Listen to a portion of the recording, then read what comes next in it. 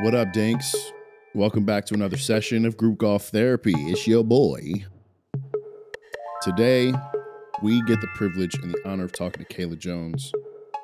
If you've watched the match between Group Golf Therapy and St. Andre and Friends, you know who Kayla Jones is. If you haven't, you need to check in with yourself. What are you doing if you haven't seen this match yet? Are you even really fucking with us? Ask yourself that.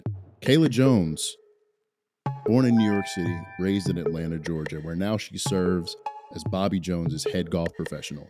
Mind you, one of the only black women in that role in the country. So, shouts out to you, Kayla Jones. In this session, we talk about her childhood. We talk about the sacrifices her family, her father specifically, have made to make sure that golf has been an avenue for her and how that has paid off. Playing competitive golf on the college and professional ranks. And now, in her new role as head golf pro, how maybe a little bit of imposter syndrome has crept up. So thank y'all for listening. Thank y'all for tuning into this session. I really, really enjoyed this conversation, getting to know Kayla a little bit better. So thank y'all for listening. And the link to the match, again, for all of you who haven't seen it, because I know there's a couple of y'all out there, are in the show notes. As always, hit them straight. Mind your golf.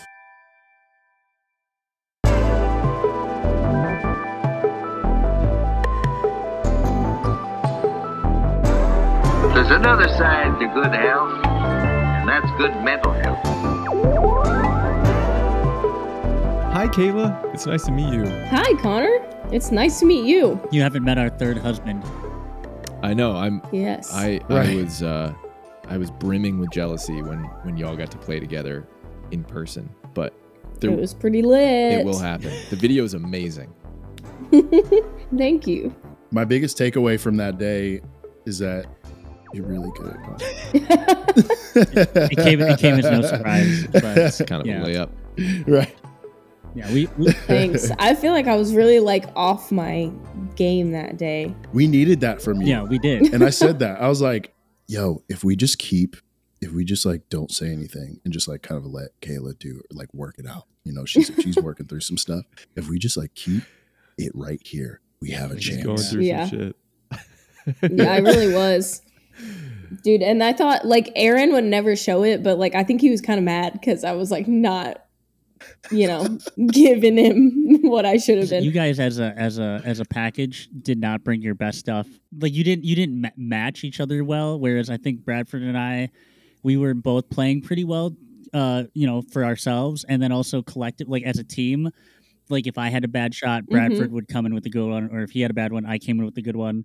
But I feel like with you and Aaron, you guys both compounded bad shots together at times, and that, because I think if I would have made a couple of the first two putts, we could have been up by 4 at one point. So we got super lucky that you guys were not clicking, and we were also kind of clicking. Yeah, it was. I hate when that happens. Also, Aaron likes to play he's not good and really just shits on himself. True. And I'm like, Aaron, you're legit. He's a very, very capable golfer. Yeah, he's a very good golfer. Yeah, yes. Really, single-digit handicap golfer. Yeah, very good. He's very solid. Also, the other thing too that I noticed from the video is, and I think this is the GGT difference in match play, disarmingly nice Bradford and Drew. Yo. And Aaron even said it in the video. He was like, it's impossible for me to talk shit to these people because they're just so kind and lovely. Yeah. And I think that got in his head. I don't know about you, Kayla, but I think Aaron... I don't know what to do with that. It was disarmingly it's a lot nice. easier to beat someone if you don't like them. Yes. Next time we're gonna get Connor. We'll bring the whole squad. We have Liz Breed is a good friend of the show, a good friend of GGT, has been with us on many of quests. So we'll bring Liz, we'll bring Connor. Quests. We'll bring Aaron, Kayla, whoever Paul can join, whoever else. Robbie, we can make a whole tournament. Yeah, I love it. Yeah, we could. I think that'd be a lot of fun. And that match was played at the course that you are a pro at, Kayla. Is that right? Yes. Okay, that is correct. How did you land that role? And congratulations.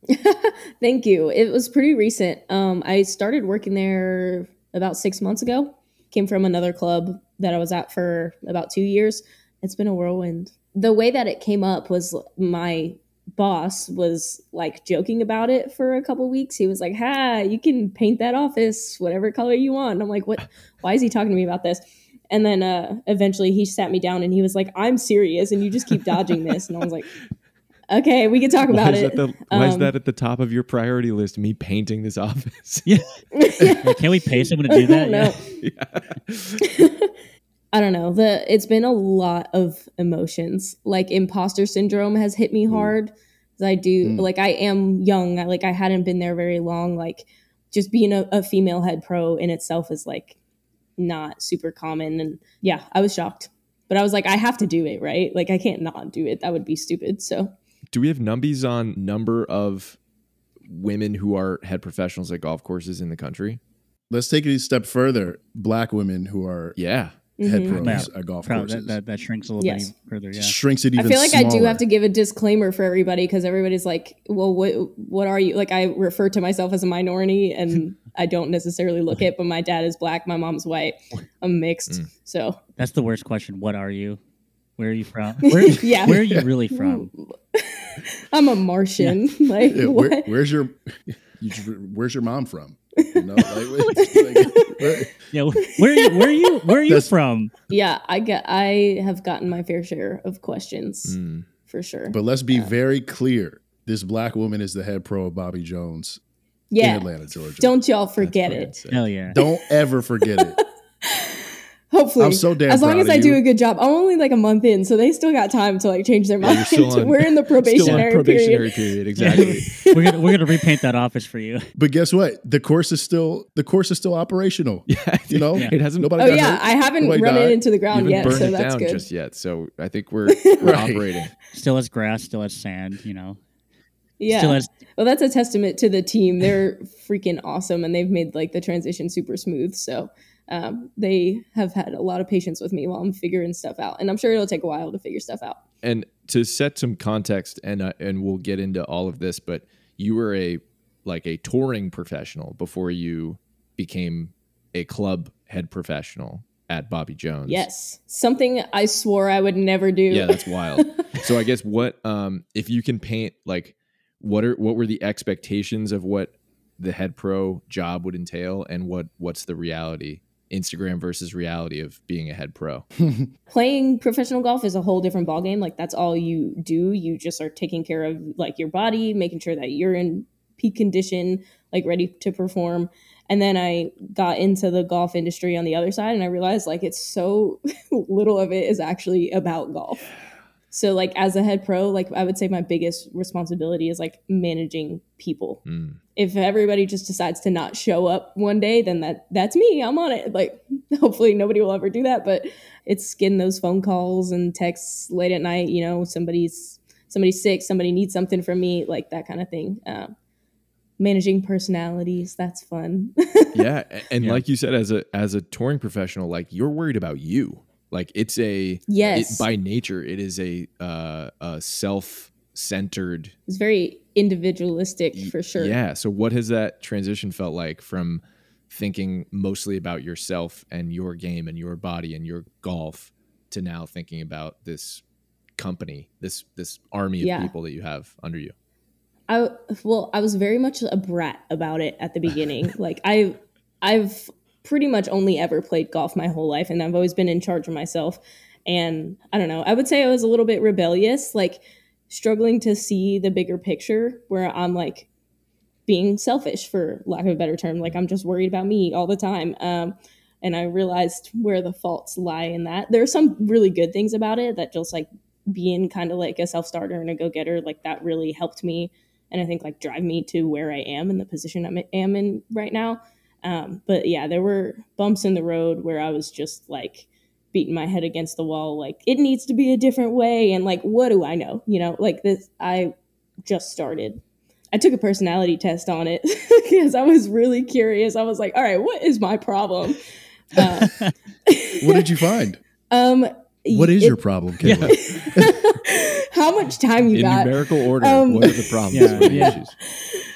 One of the things was like I just really, this sounds so bad. It's not that I struggle in a team environment. It's like I almost struggle sometimes with like authority when things are not explained to me as to like why. When somebody says do this, like I have a bunch of questions and like I need to understand it. And it's not a malicious thing either. It's just like it helps me do a good job. Like, don't ask questions does not compute for you. Like, you'd be bad in the military. You need context, yeah. The lady that did the test for me, it's like some kind of ranking scale from like 0 to 4 of like how much explanation that you need. So I was like way skewed on the 7. scale. Yeah. And but the thing is, I don't need explanation to do it. Like, I don't like to listen to people tell me how to do stuff. It's like, give me the gist of what you want done and I'll figure it out. But like, you need to tell me why I'm doing this in the first place. At the top of all this, you mentioned imposter syndrome. So how did that show up for you? Like, when did you start feeling like an imposter? When it was offered to me, I think my response was, I'm very underqualified, which looking back on it, I probably shouldn't have said that. And he was like, they explained to me like why I was a candidate for the position. And it was mainly things that were like personality based and leadership skills and like understanding the service aspect of the like golf industry. Whereas like all the back office stuff, they were kind of like, we can teach you that. That's easy. That's paperwork. You got that. But like, we're looking for this type of person. So that definitely helped me kind of like settle in a little. And a month in, Yeah. where do you sit with that now? It's been weird transitioning from these are all my peers. And now I'm kind of like in charge of more things and have a lot more responsibility. As far as learning all of the back office stuff, they were right. That part is a lot easier than being front and center and like figuring things out, like trying to serve the customer. That's like the hardest part, but that's also the part that I feel like I was chosen for. That's something that a couple weeks ago, we had a chance to talk with Michael Block, who was also a head golf professional. And that was basically what he said. Like, the number one job description is like your personality, managing people. Like, do people like you enough to come to you with questions? And do you have leadership skills? So, I mean, the fact that you are here in this role, like actively doing it, checks that box. Yeah, it's a big deal. I don't know. I think there's a long road ahead of me. I'm so excited about it. But yeah, I just got to take every day as it comes and keep trucking along. But try not to butt heads with too many people. I want everybody to like me. That's like a fatal flaw. So like, I'm sure a lot of leaders say that. You're amongst friends. Yeah. We're all here. So I guess going back a little bit further then, because this job is so new for you, if we can dive into your career as a touring professional golfer where you're trying to make cuts and win tournaments and bring in some bread. I want to take it all the way back to the beginning. The bread was not super brought, by the way. Well, and that's the thing. Disclaimer of that. You know, Symetra Tour, like I still don't think people really understand the drop off, from PGA Tour to LPGA Tour, the disparity, the wage disparity there. But as soon as you go further down the mini tours, the financing of that career is fucking insane. Like it's actually like it doesn't make sense to me. Yeah, the math is not math is not math. for sure. So right. What was that? I mean, can you paint a little picture of like what that pressure feels like to compete when you're like actively losing money every week? Totally. Yeah, that is so hard. So I'll kind of backtrack like all the way to the beginning. So when I graduated from FSU, which that's where I played golf. I don't know if I gave that disclaimer earlier too. When I graduated, I was all set and ready to go to grad school, go into like business, whatever. I didn't have like a passion or a plan. I just was like, okay, I guess this is what I do now. And that summer I had quit golf for like literally like a month. And I was like, I can't do this. Like, this is miserable. Oh, wow. So I signed up for Q school. I don't recommend that strategy because I was not practicing the way that I should have in preparation for Q school. But I went out there and just like gave it a shot, and then got like fairly conditional status, and my journey kind of started there. There was a lot of things that I struggled with. One, definitely financially, I mean, I was spending so much money. I played one season over in Australia, which is just like a ridiculous chunk of change to throw at it then, but it was during the winter here and I wanted something to play in. The entry fees, like you're looking at just like $500 just to get into the tournaments. And then you're booking your travel for, you can call it a whole week, your hotel, your flights. If you're going to have a caddy, which like you should. I didn't have one most of the time because I just couldn't afford it, but I think that would have helped me play better. Then you have to travel with them and house them, and then pay them on top of that, whether you win or lose. Damn. And then like you're coming out of it and the purses were just not super substantial. So yeah, I guess if you're making money on a smaller tour like that, then you're really, really playing well. Yeah. And that was something that I wouldn't say it like drove me away from golf completely, but it for a while it really like affected my love for the game. Yeah. So probably like right around when COVID hit, I started rethinking it, and that was a really hard time because there wasn't even tournaments to play in the first place, and I was battling an injury, trying to pay like physical therapists, like the whole 9 yards. Things were just not awesome, and I was not feeling great about myself. And then I started to hate golf essentially, and I was looking at options, and I was like, I have to try this a different way, not necessarily give up on my dream, but like maybe I take a break, maybe I figure out how to make some money, and then go back to it. And weirdly enough, I kind of took a different path. Man, that experience I know is not just isolated to you. Not to downplay your experience because it's real and valid, but like that is the experience of playing on those mini tours. Right. Was there any degree of solidarity in that sort of struggle shared between you as competitors? Yeah, you're trying to beat each other every week, but you're kind of in this struggle together, right? Was there any degree of like talk about those conditions? Yeah, totally. I think the players were always banding together to try to like push for more and help the tour out any way they can. Something that I feel like is underrated and maybe not talked about enough when it comes to women's golf or just women's sports in general is like when you're looking at these girls going out there and playing, they're obviously not doing it for the cash. Like they really love it. They really care about it.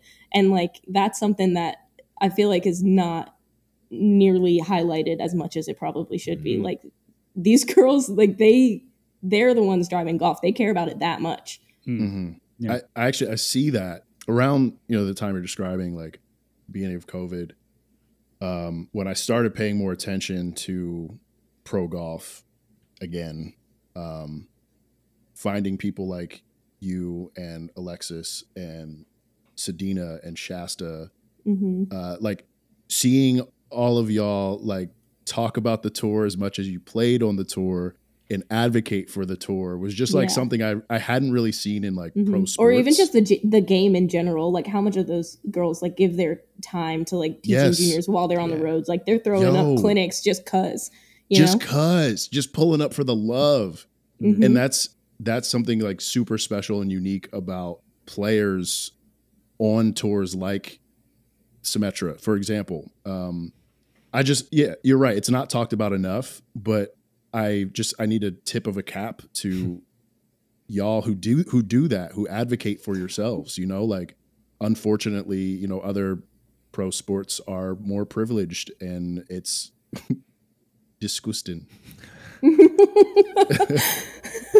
Disgusting. But that's what also like drew me to paying more attention and like shit, even like creating content around it. Like, are y'all seeing this? Like, I can't be the only one. Like, they're giving so much of themselves to this game, and like, what are they getting back? Yeah, I've met some pretty incredible women, and I mean, badass golfers to begin with, but then just like all the things they got going on behind the scenes, it's pretty awesome. They're walking businesses, like they're just running their own stuff all the time, advocating for themselves, like you said. Like all of that has been for me just extremely eye-opening. We've had a few mini tour players on the show, Liz Breed, one of them, And it really just seems like a continuation of college golf, but you're funding the bill and the university is no longer funding it. It's like your travel's the same, tournament locations are the same, but you can make money, but you have to spend a lot of money to make a little bit of money. And you have to like figure so much out on your own. Like in college golf, like my coach, she was like, be at the van at this time. That's pretty much all I had to do was just show up. Show up at a time. Hit your mark, say your lines. Yeah. Yes. But there was so much that went into decision making of like, okay, am I gonna play this event versus this event? Like there's a tournament going on, but there's like a Monday qualifier. Like what do I have a better shot in? What's gonna like be the best thing financially? And then when you are like conditional status player, you're usually the ones getting into the events last minute and scrambling to find lodging and flights and to actually get there, and that's super difficult. I read, Kayla, that you won your first ever collegiate event when you played at FSU. I certainly don't want to speak on it. I certainly don't want to focus on our collegiate careers because there's nothing special to report there. But how does it feel, to be great at golf and walk up to your first tournament and get a win right out of the gates, but also, contrasting the order and maybe the joy that you got to experience within that order versus then liberation of playing by yourself professionally without the structure of a team. There's kind of, in my mind anyways, there's kind of like it's not the relationship that it seems. Like usually you think, I'm liberated, I'm free, I experience more joy. Funny enough, it was actually the opposite for me. I really like structure. And one of the biggest things that I struggled with playing professionally was making all those decisions by myself and not really have somebody like in my ear confirming that or reaffirming those decisions. So like, did I pick the right gym to go to? Like just silly things that I was constantly like questioning myself about all the time. Did I practice hard enough? Did I practice the right things? So that was kind of crazy. So I loved college golf. It was an awesome experience for me. Definitely loved that first win. It was terrifying.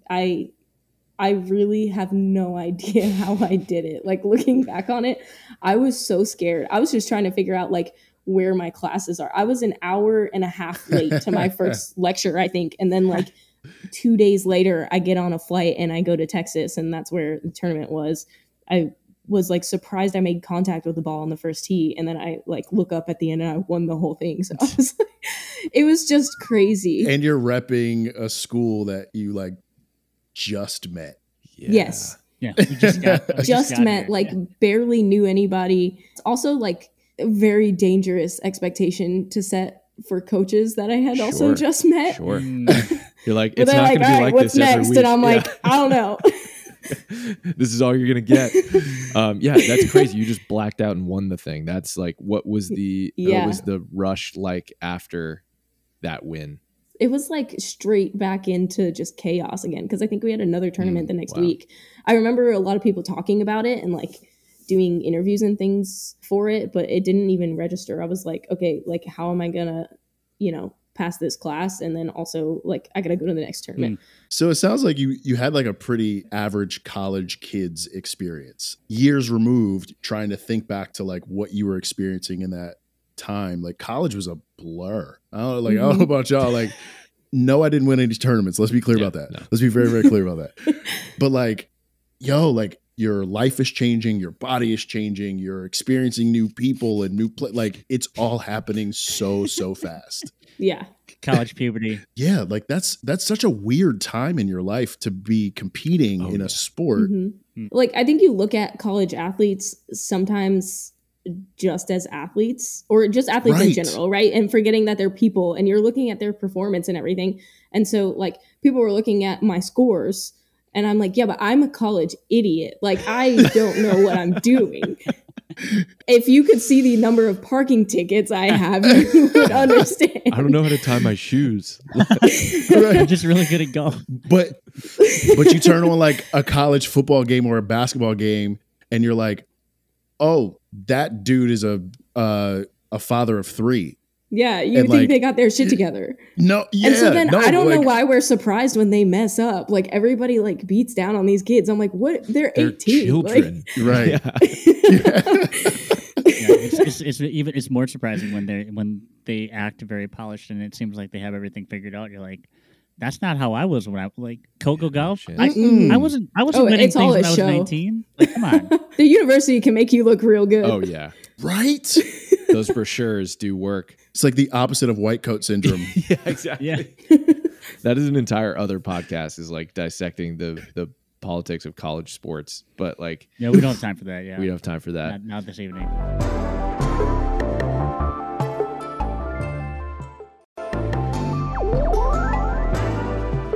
Kayla, I read in an interview that you did with Voyage Atlanta.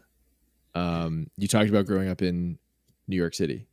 I didn't know that you were from New York City. That's sick. The boogie down. Yeah. Well, I mean, Oh, From the word? Bronx. yeah, it's from the Bronx. Okay. In that interview, I'm not sure if you remember which one I'm talking about, but you shared that it was difficult growing up and trying to play golf in New York City, like how expensive it was, how difficult it can actually be to physically get to golf courses, which is something that I, as a current New York resident, very much align with, and how the courses weren't always super welcoming to young golfers.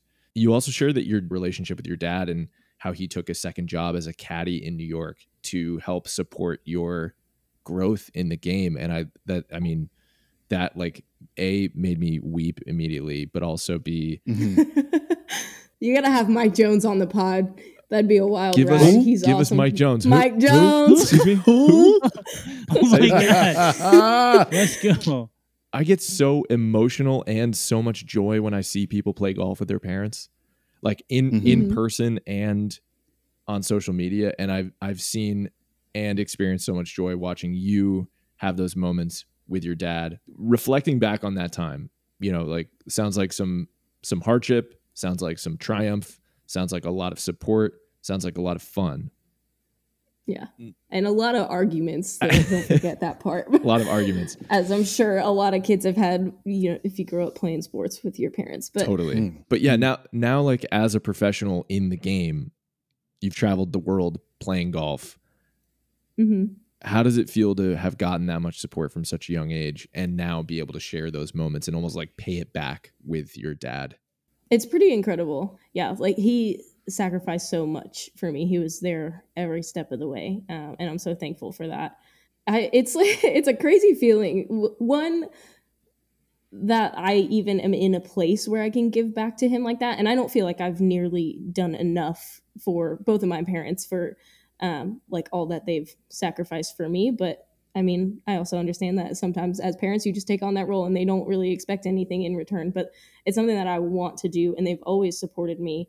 I don't know how they like picked out like a talent. I started playing golf when I was 4. Wow.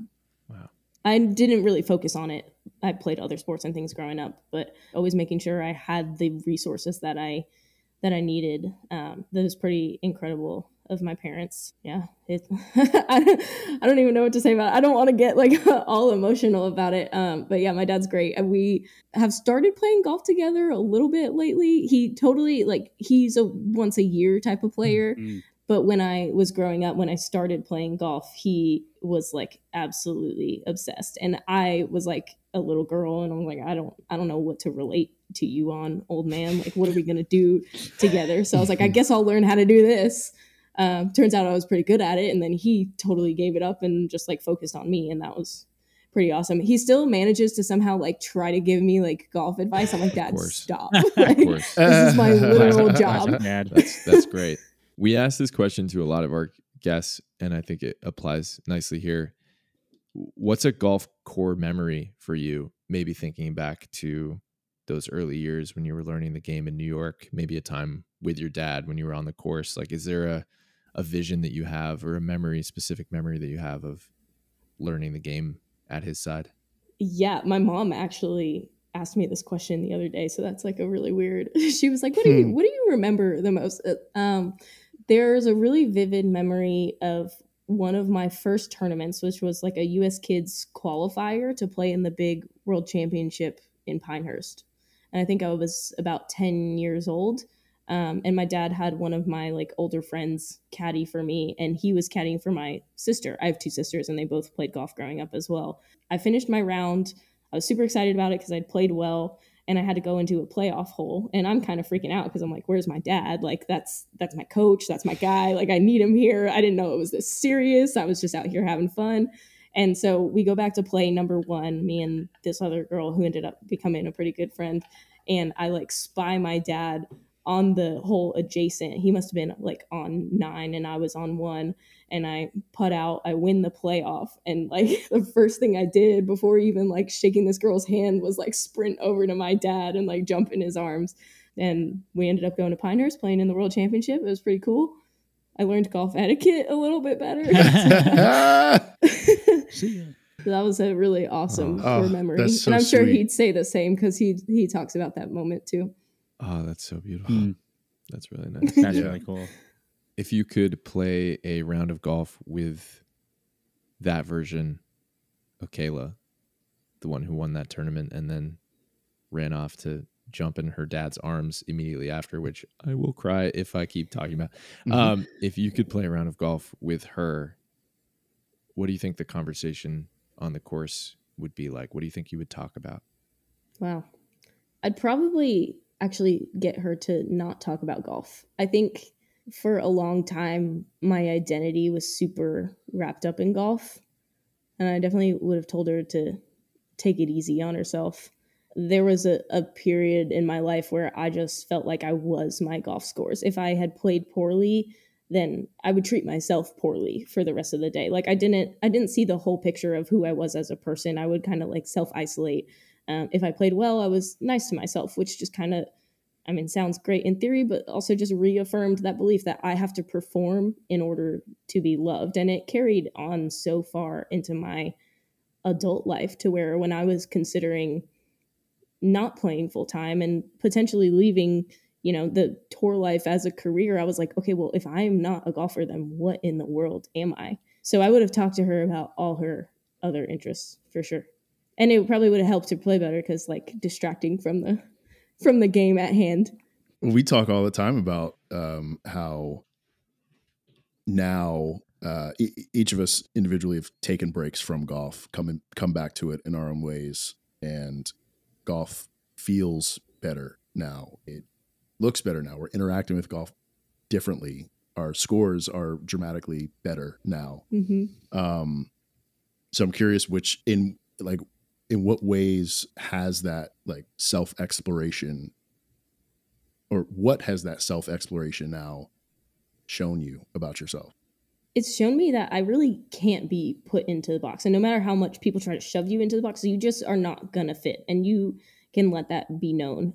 I tried to walk with that expectation too much, especially as a professional player, where the advice I constantly got was like basically eat, sleep, breathe, golf. And I was unhappy. I mean, I felt constant guilt for doing anything fun or, not constantly focusing on my performance. And I look at it now and having like what you could call a 9 to 5. And I'm like, everybody clocks out at some point, but I don't think that golfers and athletes always get to do that because your job is just like your body is a machine and that's all you're working on all the time. That was a really huge thing for me. And it took tons of journaling, therapy, self-exploration of any sort. And like you said, walking away from it to some extent. I never really walked away from it fully, but I took a step back and I was like, what do I want out of this game? And now being on the other side of it, like what I always wanted was to give it to other people and not just like keep it for myself. And I was struggling because my mission, I guess, wasn't really like aligning with what I was doing. I was just playing. And like we talked about earlier, it's really very individualistic. And now I get to interact with people all the time and kind of like give back to the game a lot more. And it turns out that I love it a lot more and I also play a lot better. I still play in tournaments and I haven't missed a cut yet since I've gotten like a regular old job. So that's kind of cool. Look at that. Come on. I think that's a true testament to, if you look at professional golfers at the highest level, how they're able to compartmentalize their personal lives and their professional lives. And then also to play golf at such a high level, it's like I don't even know how, I can't even comprehend that. Like I felt like I had to wait till I had that amount of success before I could do it. I was like, okay, it's 24/7 until I get there, which was just not fair to myself. It's truly. I mean, if you look at any of the players, the top 200 on LPGA, DP, PGA, any of those players could win a tournament. They can hit any shot they need to, but it's really just, can they mentally separate themselves from the pack each week and grind it out? And it's like, the ones that are able to do it make it to the top, and the ones that aren't can't. But it's not for lack of talent. Totally. That's something that I struggled with myself, because it felt like a loss, and I was always told that quitting is bad, and I still had to take a step back. It got to the point where I was just having like panic attacks before I had to go to a tournament, and I would withdraw on the spot. Like it got really bad. I think I had to get to that point where like there was just no other option but to try a different option. Yeah. Wow. I can't even comprehend how I was in that headspace for so long. I was so unhappy, and I wasn't taking care of Kayla the person. So Kayla the golfer was not performing, and that's just that. You mentioned therapy. How is that fit into your life? And like, I guess at what point was it I need to quit golf or else I'm gonna lose it? Or was it kind of like in the midst of that?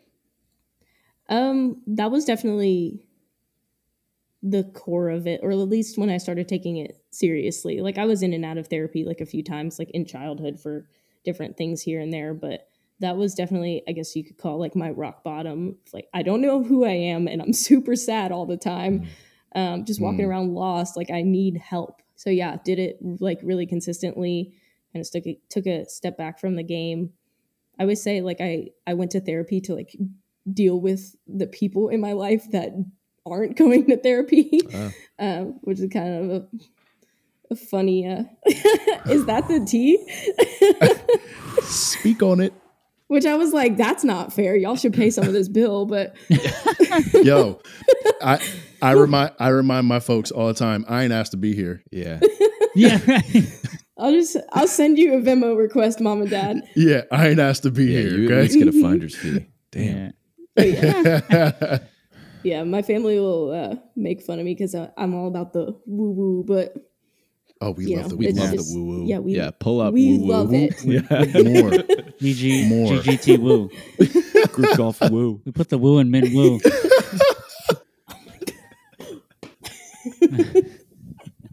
That took a turn I was not expecting. Welcome to the show.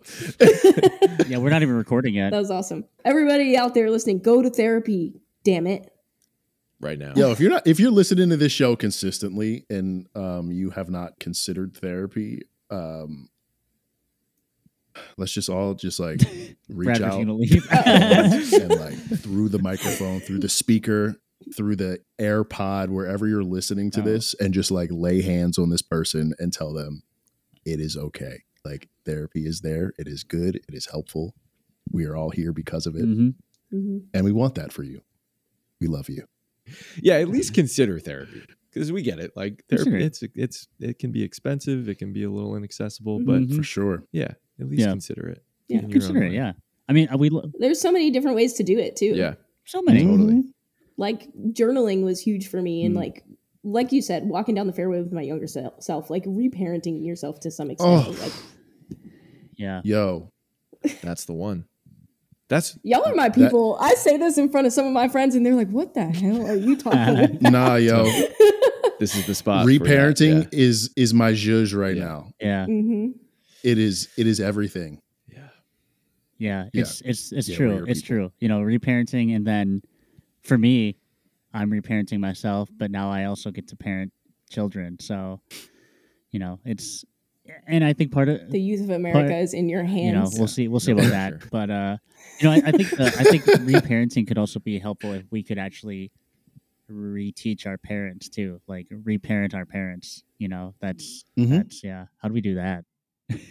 How do we put I think the you medicine can back do in the that. candy? Yeah, I feel like you can do For that, sure. and I try to do that for sure. It's hard, but like, it's so hard. and to a certain extent, it's not your job, but like, everybody has to learn along the way, right? Like you don't stop learning once you have kids.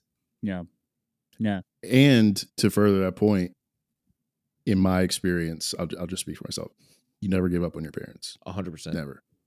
Yeah, that's true. 100%. Yeah. Although if you do, I get it. Right. Yeah, right. No, totally. Yeah, some people's parents really do suck. If you do, yeah. And I'm sorry if you're out there listening. If you do, we'll support that too. We'll Again, we'll reach through the AirPods. Regardless. We'll reach out and touch them through the AirPods. We see you. We get it. Do what you need to do. Protect yourself. Yeah. Exactly. Yeah. Yeah. Boundaries. Right. Yeah, the power of no, for sure. So let's get you into and I know as a listener of the show that you know some of the meat and potatoes, but we've added a few new ones this season, so we'll hit you with some of them as well. All right, here's a new one. Here's a new one coming in hot. Kayla, what are some of your favorite golf sounds? This is a good one. Okay, so favorite golf sounds. I love an evening nine. Who doesn't? Yes. As you can see in the video. Oh my gosh. Mm-hmm. Yeah. Evening nine, the sound of cicadas just really like gets me in my zen. Yeah. Yo. That's nice. Mm-hmm. It's almost like meditative Super for me. meditative. It's kind of crazy. It's like a metronome. Mm-hmm. Mm-hmm. That's beautiful. It's like white noise. Yeah, it is like white noise because like I don't even hear it, but when you watch the video, you're like, oh yeah, the cicadas were chirping. I didn't even hear them when we were out there. But pounding like your an eardrums. incredible like mindfulness activity. Like you are going about your day and not even hearing them, but like if you zoom in and listen to them, they're there. And like what a way to like make yourself present. True. Absolutely. You can you like the woo woo. You can even isolate one cicada. Like if you focus hard enough, you can listen to the cadence of one cicada. I've tried it. I've done it. It is like That's wild. It takes it might take you a couple of minutes, but I feel like I while gotta go you're on a doing sabbatical for Yes, that. a safari. yo, you could Really work through some stuff before I can hear the cicada. A singular cicada. Stay tuned for the group golf therapy sabbatical. We're gonna right. get it going. You're invited. You're all Cicada invited. sabbatical. Yeah. Yeah. We're going to Nepal. Yeah. Sick. Okay. In. Deal. I'll tell you what my favorite golf sounds are. If you watch the video, you already know this. It's the sound of your iron. Like, I was like, it's different, bro. I was like, Just yo, sounds different. every shot. I was like, every shot sounds like that. Like, Wait, can That is- I? They'll there- teach that at D3. There was one of the greatest like DM slides I ever had was somebody that was like, so he was like just kind of rattling off questions about myself and was like, so what'd you major in besides the center of the club face? I was like, hey, yo, wait, that's kind of a I kinda love bar.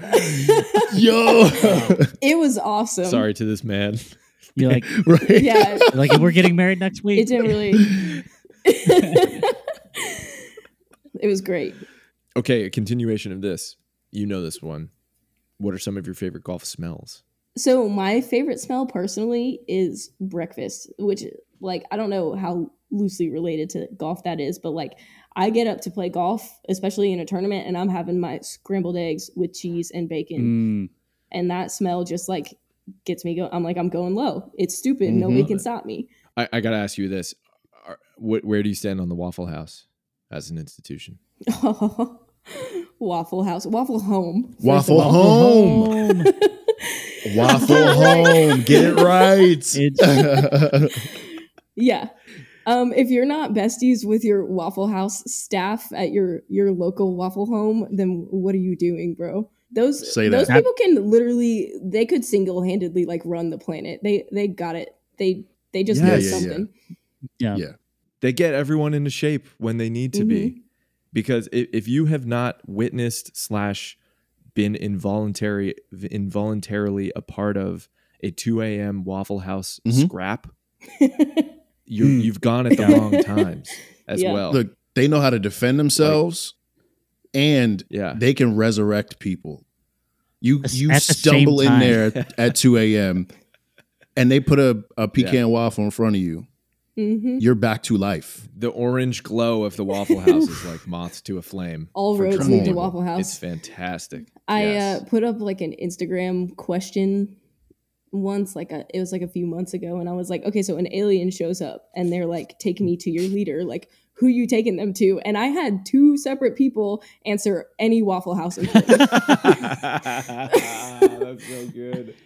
That's actually a great segue into let's say you won an event and they invited you back the next year and gave you carte blanche to design your own Champions Dinner menu. What would be on the menu? It would just be full sushi. I can't stop myself from some Let's sushi. go. I'm obsessed.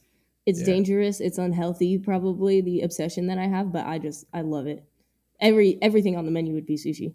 Do you have a specific roll that you like, or we'll I mean, go spicy nigiri? tuna roll is like a good go-to, but like I'll eat any of it. Like I'm a big like sashimi fan. Just like highlight the fish, you know. Fish, like, fish me up. Let it ride. Fish. Yeah. Come on. Yeah. It's awesome. Let it ride. Yes. Okay, so before you won this tournament and we had a delicious spread of sushi, you needed a hype song to get you going, or maybe not a hype song, maybe just a song. What is your walk-up song for to get you going on the first tee? So it'd have to be Beyonce. Lately, I'm in like a little bit of like a throwback Beyonce like kind of deal, and I feel like Upgrade You, like the way the intro where like Jay-Z, he's like talking about her, like introducing her, and then she comes out and just like blows it out of the water. Like, how is that not a good walk-up song? You know what I mean? I think that would just be ridiculous. Yes. That's my That's jam. the first Beyonce on the the playlist. Like Girl Power to the Max song too. Oh, absolutely. Wait, really? No, There's no way that's we have the first we have- Beyonce on the playlist. We got Beyonce. We got Beyonce there, don't we? That's kind of shocking. That's illegal. What are we, Cancel the whole How do pod. we have like we have like 4 people who've said 83 Tears for Fears and not a single person said Beyonce? No way. Yes. Fuck Fucking Tears Right. for fuck Fears out of gets here. No way. I don't believe 4 that. plays. There's no way B's not on there. God damn. That's That disrespectful. is disrespectful. Okay, That is I am disrespectful. scrolling. I thought we had I'm telling one. I think we you. have. I think somebody said the entire Blueprint album from Jay-Z is on there, and we don't have a That's single right. Beyonce song. That's a travesty. Yeah, we we need got to cancel a the slap in show. the face. I can't listen to stuff that's like super hype though before I play golf. I think I tried it for a little while and then I was getting so like jacked up. Yeah, you were too. You have to- Yeah, Oh, golf yeah, is one of yeah, those yeah. things you can't Yeah. be. Yeah, it's not like you're trying to like bench press 400. Like you need to bring it Right. down, bring it down a Right. little bit. Yeah. Right. Yeah. Like we're listening to like Frank Ocean before we tee out. Like we're Yeah. like way low on the Yeah. vibes. Like we might get up to like Anderson Paak. Like that's as Oh, Yeah. like Yeah. upbeat as we could go. Yeah. In that same wavelength, James Brown is also really good golf music. Really? All right. It's just Oh, because it's Okay. I mean, they call him the Godfather of Soul for a reason, but like the music is in your soul. Like it puts you in such a good mood. It's like I'm dancing, I'm like swinging Tuning fork. free. I'm try Mhm. that out. Tuning fork. Try Will it do. out. Love that. Understood. That's great. Noted. Kayla, what is one of your biggest golf fears? Okay, so I answered this question way too fast. I have this recurring nightmare that I am on the first tee and I'm like, maybe you guys like have had a similar situation or like you've heard it from people before, but like I'm on the first tee and I'm like trying to tee off and everybody's waiting on me and I know I'm about to get a penalty, but like I just can't get my shit together. Like the ball is gone. Like Ooh. I don't have any tees. Then I forgot my clubs. Like Yeah. I don't know if that's like a golf fear, but it's got to be, there's something going on down in there that I'm like deeply afraid of. No, totally. Yeah, that works. Yeah, you don't want to like hold people up, especially if it's in a tournament setting. Yeah. Like you're gonna get penalized for it. Definitely one of mine is like rocking up to the first tee, going into my bag to get my ball, and I have one golf ball in my bag. Worse than Because zero. I'm like, Yeah. I'm losing this immediately. And then what? I- And then I walk off. I leave. I'm always curious because I feel like it's not talked about. Like, what's the appropriate number of golf balls to have in the bag? Like, nobody's like looking in somebody else's bag to like. Nobody gives you advice on that. You know, like, is it 20? Is True. it 5? Yeah. Like, Well, I think that's not talked about It definitely enough. depends on obviously your skill level, you know, like, but Yeah. because I mean I know Yeah. people that if they have 20, they might need. Oh, it's gonna be a long 25, day. yeah. It's gonna be a long day. Like, Right. bring yeah. another one. yeah. For me, it's 2 sleeves. I think 2 sleeves of balls is like, it gives me I don't have anxiety about it. It's like, I'm not going to lose 6 golf balls. Yes. Right. Like, And there's no way. There's no way. And if that does happen, it's right. comical. And if you're on 5 and you're reaching in for 6, hopefully someone else has one in your group. Yeah. You'll find one. I will say, like, I also always have 2 sleeves. Like, no matter what, I remember vividly one tournament where I was down to my very last golf ball, but it was on like hole 16 or something. I just kept hitting them OB. I don't know what the heck was going on. And we talked about when we were playing together, guys, like whether or not you've cried on the golf course, which is something I haven't done. But that specific tournament was one I vividly remember. Like, as soon as I tapped in the last putt, like the tears just fell. The levee broke. But I didn't lose that last golf ball. Like, I was at least able to finish. That would be rough. That is a deep fear. In college, I always grabbed. I think we were only supposed to take 2 sleeves per match, but I always took like 3 just because I don't know. I was always paranoid. Mm-hmm. Yeah, I over prepare on the golf balls. I'll bring a dozen, even though I know I'm not gonna lose them. I got a pocket full. Yeah. It's like golf balls and underwear. Like, you either bring like a million. Or I'm a million for both. Yeah. I'm not running out. I'm staying for 2 nights. I'm gonna bring 2 dozen pairs of underwear. Me. You never know where you're going to get into. I could change every hour for happen. 24 hours. I might exercise 30 times while I'm at the hotel. The fact that we act like other places when we travel don't have stores. Like, don't have. Right. I can't go to TJ Maxx and get a quick pack. However, when I was in Atlanta the last time, I didn't bring enough socks, and I walked. And also I was staying in downtown Atlanta, and I didn't have a rental car, so there was a Walgreens or a CVS next door, and I walked there, and they didn't sell socks, so I but you had the crusty zone. I bought some at the golf course. Well, I wasn't prepared. I didn't know how sweaty I was going to be, and I didn't realize I was going to sweat through. Yeah. Well, Atlanta, to be fair, when we were down there was I didn't know how sweaty it was. A total swamp. It's ridiculous. It was so hot, so humid. Yeah. But it wasn't this last time. It was the time before when I met you the first time, Kayla. Is when I sweat through all my socks way too quickly. I remember that. And it was crazy because I didn't know about the socks. Right. Well, no, that was kept that one close to the chest. But it was crazy though because like you had just started the job. You're like, yeah, I just started here, and then the last time I saw you, just became the head pro. That's crazy. Like, wow. Amazing. Happened fast. Just a follow up to our last question. Kayla, I said this while we were playing, but my golf toxic trait is when I step up to a par 3, it's going to be a 1. Like, it's a 1. The hole is 147 yards away. Like, this is going in. Like, stop playing. Like, let's just put a 1 on my card. Let's walk away. Stop wasting time. Right. So what is your golf toxic trait? Jeez. I think my golf toxic trait is like fully believing that I can make any putt to like an unreasonable expectation, or not just any putt, but every putt. So like I'm a full on just brat when I don't make a putt. Yeah. I start spiraling. It's like a 45-footer triple breaker, and you're like, why the fuck didn't that go in? Exactly. Yeah. That's great. I love it. That's a good one. That's a really good answer. That is a good one. That's why you're a head pro and a former D1, former professional golfer. That's why. What is the emotional support item in your golf bag? I mean, I gotta have like my emotional support snacks. Like, you can't go anywhere without some snacks. Then I also got my emotional support rangefinder. Like, if my rangefinder runs out of battery, it's just I'm also spiraling. Like, that's just a bad day for me. Okay, so then that's the thing.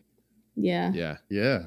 I think that. Because it's one thing to like purposefully leave the rangefinder out of the golf bag because you're like, I don't know, it's going to be a field day or whatever it is. But if you expect it to work and then it doesn't, that is immediately. That's a letdown unlike any other. Yeah, that's it. I have like a bunch of ball markers that have been like tokens from like different places. Like, if I like play in another country, I always have like a coin from said country, or things that like highlight my accomplishments, things like that. So One final question before we go. Okay.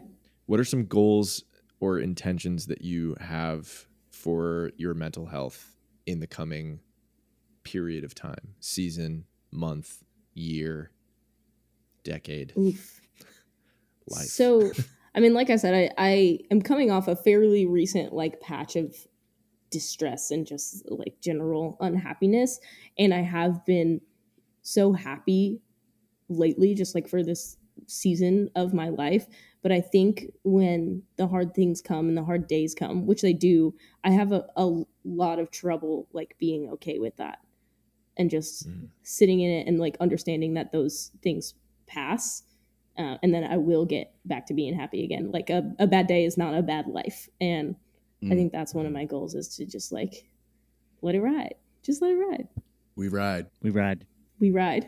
This is awesome. My cup is full. Yeah. This is my glimmer for the evening. And mine. Yeah, no, for real. You guys are so sweet. That's why Aaron couldn't talk shit to Yeah. us. It's so positive. I love it. Well, you're welcome back anytime. We can run this back. We always have a fourth mic. Thank you. And we have a We gotta run yeah, that we have match a back, fourth. too. Yeah.